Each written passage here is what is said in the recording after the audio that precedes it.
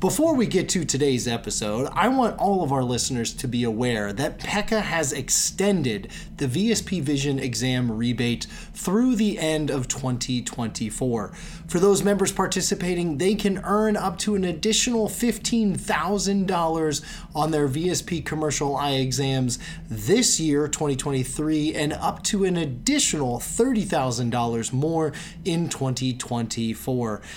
If you have not taken advantage of this incredible rebate, I highly encourage you to do so. Now, to the show. Welcome to the Practice Advantage Podcast. I'm Dr. Justin Manning, and here on the podcast, I interview experts from within and outside the eye care industry on the business management topics and advice that matter most to you, your practice, your patients, and your success. Let's dive in. Welcome back to another episode of the Practice Advantage Podcast.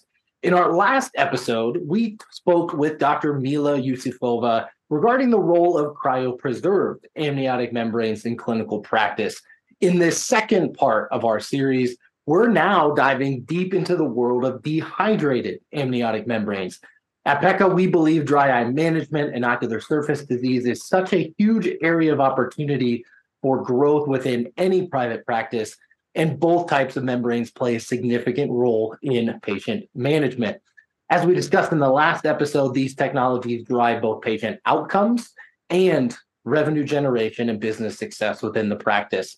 On today's episode, my guest is Dr. Jerry Robben, Chief Optometrist at Bowden Eye and Associates, speaker with Dry Eye University, and the brains behind PECA's 90 Days to Dry Eye program. Jerry, welcome to the podcast. Thanks, Justin. I appreciate the opportunity to get on with you. So before we dive into the business applications, the clinical aspects of dehydrated amniotic membranes, how did you first get exposed to this technology and start bringing it into clinical practice or into how you take care of patients? Yeah, absolutely. It's a great question. It's something I get asked whenever I'm talking about any of the dry eye technologies and the breakthroughs that we're always educating about at Dry Eye University and at 90 Days to Dry Eye and all of our other platforms. They're interested to know, how did you get there? Well, for us, it was kind of a natural just progression of what we were already doing. Our founder at our practice, Dr. Bowden, he's a Wills Eye trained cornea specialist, and he found out a long time ago, way before dry eye was cool, that it was important to, maximize the ocular surface in order to get great surgical outcomes. That was his main objective, and that then bled into, just primary care, taking care of patients proactively. And so we were always really in tune with dry eye. Like I said before, it was fashionable to do so. And then, about 10 years ago, we had the dry eye renaissance, is what I call it, where LipiFlow came out and tear osmolarity testing and BlephX. And along with those and many other things were the biotissue procaras, the cryopreserved amniotic membranes, which were kind of the godfather to this technology, and all the dry eye membranes have kind of stemmed from. And so just utilizing the cryopreserved membranes was kind of just the next logical leap for us. And once we started doing that, then we found applications for the dries, and we saw how well it was, helping our patients' ocular surface to heal and improve the problems we were treating and bolster the overall dry eye performance of everything else we were adding in. And like I said, it just became logical and natural for us to start to use this technology. I love it. I'm going to go off script here because we have you on the podcast. As you think about dry eye management for a practice that's thinking about taking the next step, and I realize there's a lot of different steps that they could take. What are the most essential things that they can do to expand how they're taking care of patients with dry eye in their practice? Well, you have to first off, you have to believe in what is actually happening to the patient. So many practitioners are still held back by do they even truly believe that dry eye is what it is? It's a chronic, progressive, multifactorial inflammatory disease that affects people's livelihood and affects the overall health of the eye. We're still understanding that, and just some practices, some doctors have grasped that sooner than others, but it's inevitable. It's going to happen to all of us because it has to. This is a disease, an ocular disease. It's probably the most common ocular disease. So belief and conviction, and then arming yourself with proper diagnostics. So we always say to, at the very least, get tear osmolarity, getting an inflammatory test to test for ocular surface inflammation. And there's new advancements coming out like lactoferrin testing and different things. It's always evolving, but those are kind of the mainstays: osmolarity, inflammatory, and then of course meibography. So you can visualize the structure of the glands and help educate the patient and help develop treatment plans based on the structural changes. No different than the way we use OCT in glaucoma. And then you have to have, treatments available far beyond the traditional treatments. We still use lubricant drops, although less than we used to. We still use warm compresses and lid hygiene at home and nutraceuticals. But we all, it's so much more than that now. It's like dentistry in that you can't just brush and floss. You've got to have dental cleanings. You've got to have cavities addressed. You got to have the root canal when you need that, and anything else you can think of. In dry eye, there are targeted treatments, such as a zest treatment to clean and exfoliate the biofilm from the lids, or a Blefex. We utilize both of those. And I think, that's a must-have, is one of those, to help with the biofilm component of dry eye and the blepharitis and the like. You got to have something to address meibomian gland disease. You've got to have a thermal pulsation treatment and or IPL. And really you need both, because there's different types of MGD, and in one patient, IPL is going to be the more appropriate treatment. In another, maybe IPL is not an option, so a thermal pulsation treatment. LLLT maybe fits into that mark, which we've had great success with too. We're blessed because with Dry Eye University, we have an obligation to use as many different treatments that are out there so we can talk and educate, from a firsthand experience. That's something that we try to do at Dry Eye University and at our 90 Days to Dry Eye, is to not just stand up and do a commercial. I talk about things that I actually use every day in my clinic. And so we have way more treatments available to us than what the normal practitioner is going to have. But you got to have something to clean the lids off. You got to have something to address MGD. I really think IPL is something that we can all work towards. And if you don't have that, or you don't foresee that being available in your practice, then having somebody close to you that you can share care with in that regard, those are things that you really need to have. And then you have to have a good understanding of the medications. And there's a slew of them that have recently come out. And, the most exciting one is, of course, Mibo, the perfluorohexyloctane that B&L has the rights to. We were involved in the clinical trials for that, and we knew straight away that thing was a home run. Is it a cure? No, but it's an awesome tool. Another one I really like is Tyrvaya. I don't think it gets its due, but being able to improve that natural tear production by 3 times just by simply putting a little nasal spray in is also a powerful tool to help gain homeostasis back and protect the ocular surface. So being willing to open yourself up and prescribe medications and learn how they work and how they fit into the puzzle, and then how does that complement these therapies that we can do in the office, and then just learn as you go, because we're all still learning. So it's a lot, and that's why a lot of people are resistant, but it's a necessary thing that we all need to embrace, because it's real and it's only going to become more prevalent and more problematic. I think we just took 90 days to dry eye and turned it into 90 seconds to dry eye. That was awesome. Good. Thank you. So let's get back to our topic today of dehydrated amniotic membranes. To start, how are they processed? What are the advantages that they bring clinical practice?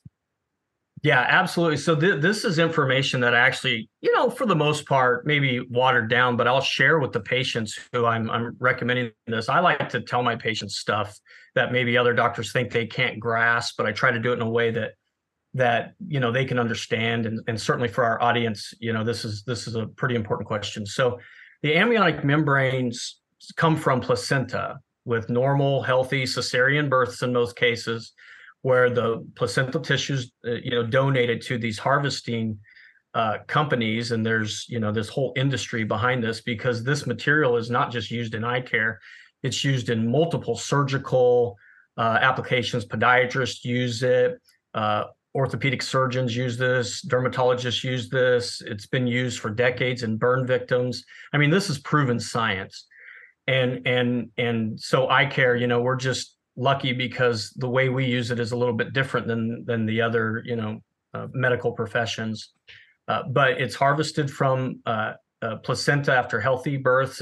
It's tested for any communicable diseases or any undesirable qualities. And then once it passed that tests, it's generally sold to these manufacturing companies.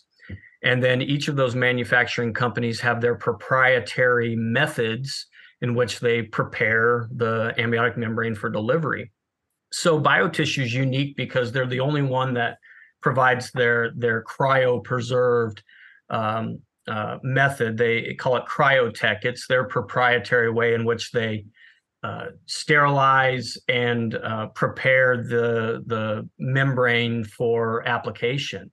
I use both of these, the dries and the cryopreserved, and that's not unsurmountable. When a patient needs a cryopreserved, then you can set their expectations and be able to get the patient in most cases to tolerate that. But an advantage of the dry is it doesn't have to have that big bulky ring to deliver it.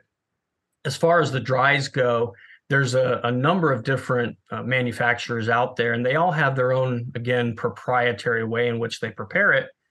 The one that I'm most familiar with is the PECA K-Disc, which has really become my favorite dry amniotic membrane device because of its quality, because of the way that it performs on the eye.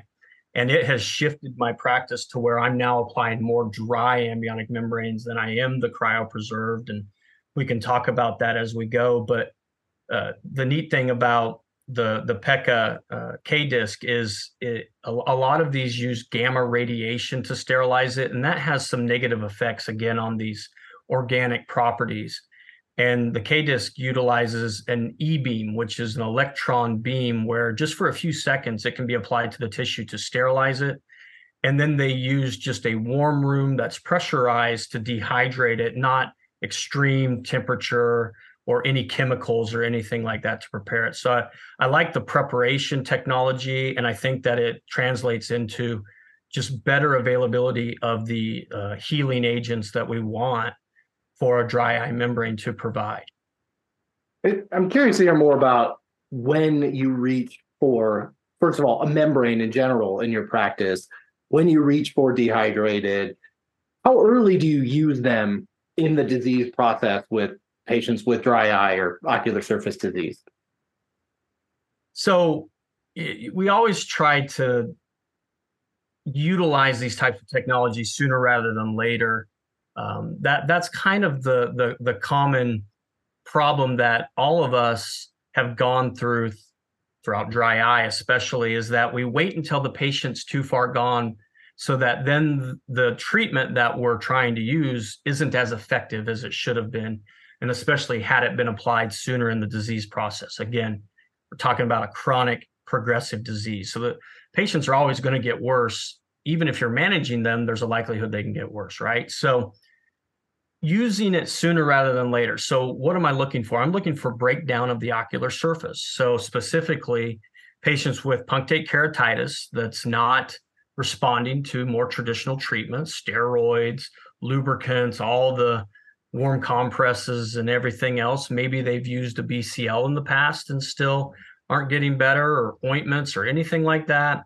Or they're just frustrated with the treatment I've given them and it's not getting them to where they want to be. I had a patient this morning that was like that. He was a 38-year-old guy.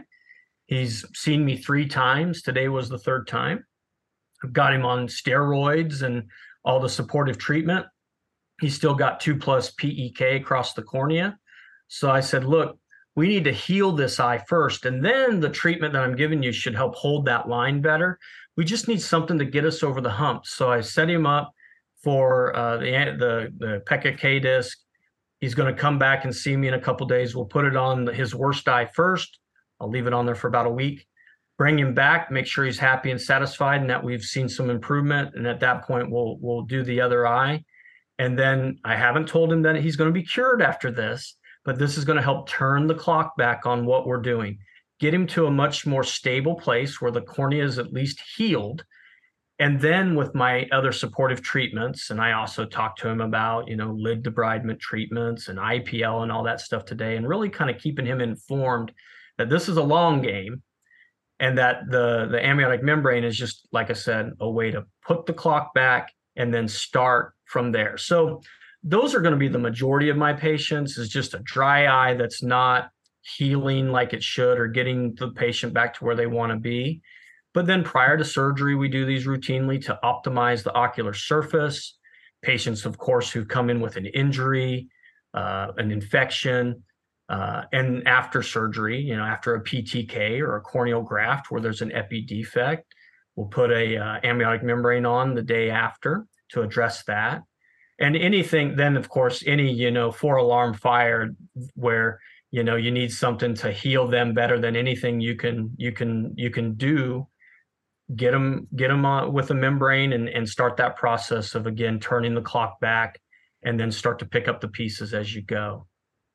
I think that's such an important piece that you shared about, and Dr. Mila Yusufova said the same thing, is the earlier you use them in the process, when it makes clinical sense, the better the outcome for the patient, the better the long-term impact from a dry eye management standpoint. And it also has the business benefits and helping grow the revenue side of things. And that's not always an easy conversation to have, but in this case, truly what is best for the patient is also good for the business as well. So starting earlier, we love to jump to advanced technologies straight for the train wrecks, and those aren't always the easiest ones to manage. Yeah, and I think that's our nature as doctors, is just like you said, when you see that train wreck, it's easier to say, oh, well, let's uncork, this technology and utilize it, and it helps.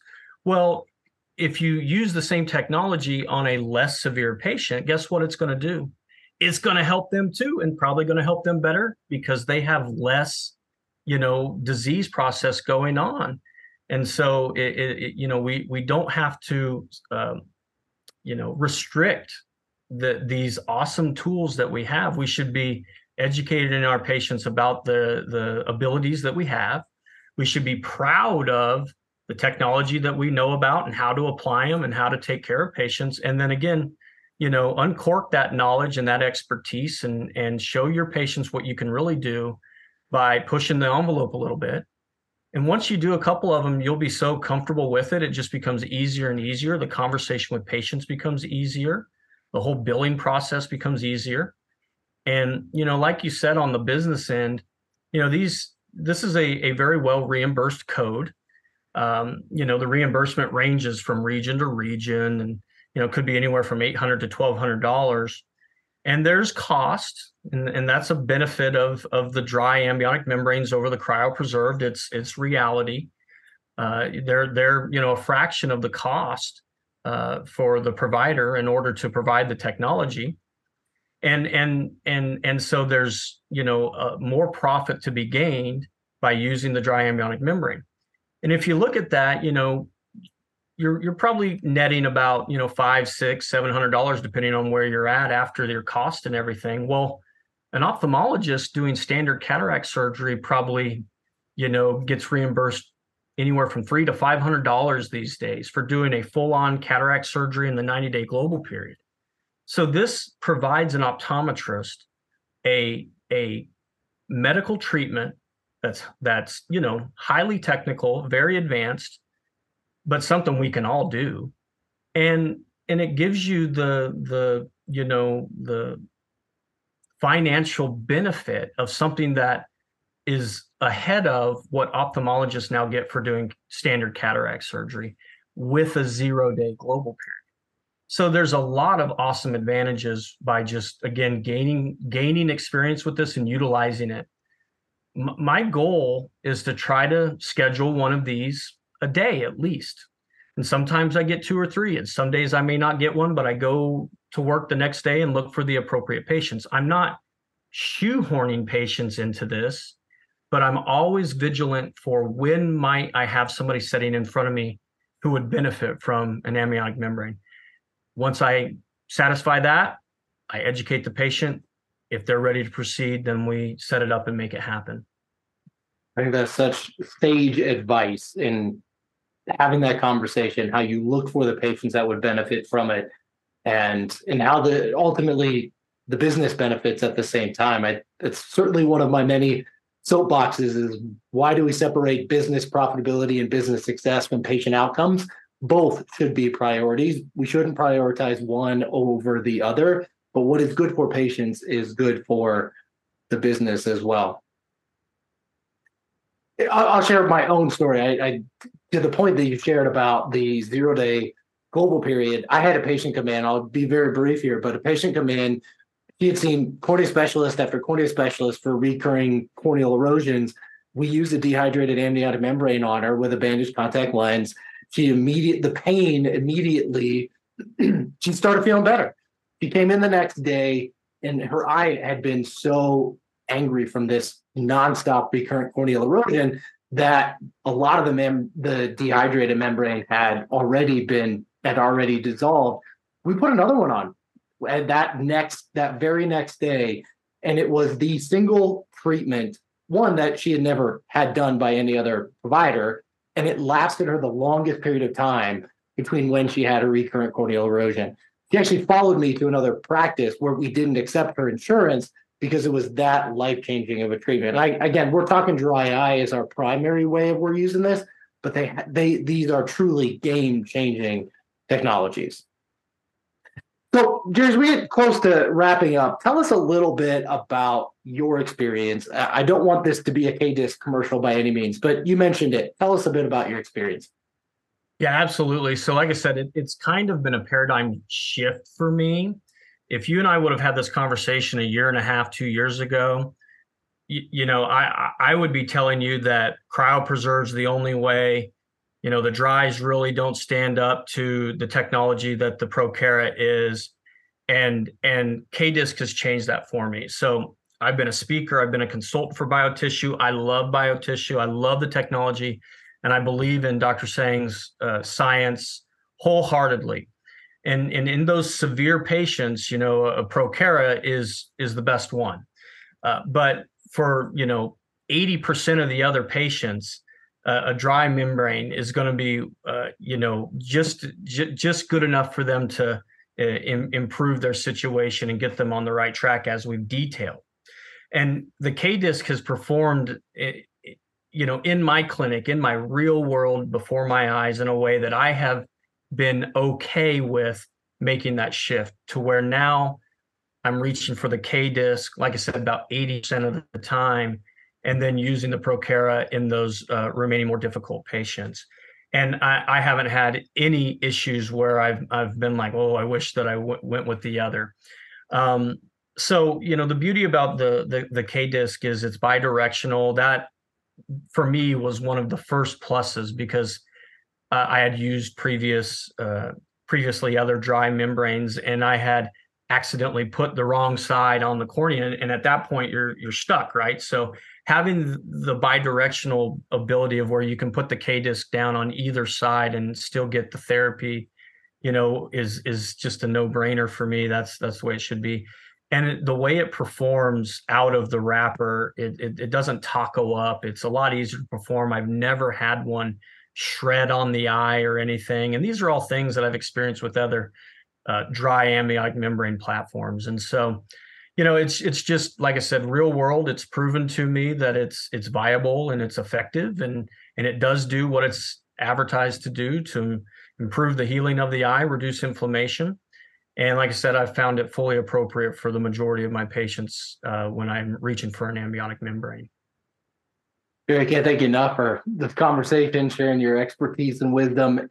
Before we get to our final question, which our listeners know well, are there any other tips and tricks or success pieces of wisdom that we haven't talked about from a dehydrated amniotic membrane standpoint?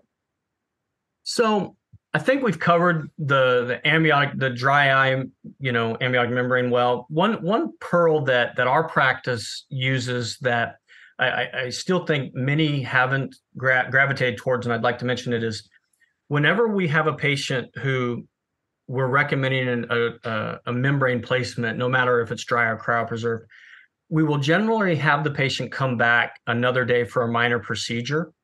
And we do that for a few reasons. One, we find that when we do them same day, the exam fee gets bundled pretty regularly, and so you lose a little bit of your work there. And obviously, if you bring them back for a separate minor, then you get best of both worlds. You get the full reimbursement for the exam, full reimbursement for the amniotic membrane placement. And then we use a procurement form, which is just a simple form that people can get, really anywhere. We have it at Dry Eye Access, which is our website that we use with 90 Days to Dry Eye. And what that is a way for a staff member to just confirm coverage, make sure we are aware up front before the patient even shows up for the placement of what their out-of-pocket expense would be. We notify the patient prior to them coming in so that everybody's aware of what their financial responsibilities are going to be, deductibles, co-pays, and the like. And if the patient, of course, doesn't agree with that, then, we'll advise them to come in and we'll go a different treatment. But that just helps us to sidestep any potential, snafus on the money side of things so that everybody's happy and everybody, of course, is getting, reimbursed appropriately and everything stays positive. Mate, that's fantastic advice and a great way to wrap up our time. We always end with the same question. We believe leaders are readers. What are you currently reading? So I've been trying hard, Justin, to get The Lifestyle Investor finished up. I think that's one on most people's list. It's a simple one. Nothing too profound, but it's on everybody's list, and I'm trying to make sure it's been on mine. But man, with Dry Eye University coming up early next year and 90 Days to Dry Eye and all the clinical trials that I'm in charge of, plus seeing patients 5 days a week, plus being a dad, plus being a husband, plus being just everything, I'll tell you what, I'm still struggling to try to get through this book, but that's what I'm reading. I look forward to someday hitting the last page on that thing. We'll absolutely put a link to it in the show notes. Gary, this was awesome. Thanks so much. My pleasure. Thank you. If you've enjoyed the Practice Advantage podcast, please subscribe and leave us a review. And if you want to take your practice to the next level, for the sake of your patients, your team, your community, and your bottom line, give us a call. 1-800-959-2020. Option 3. See you next time.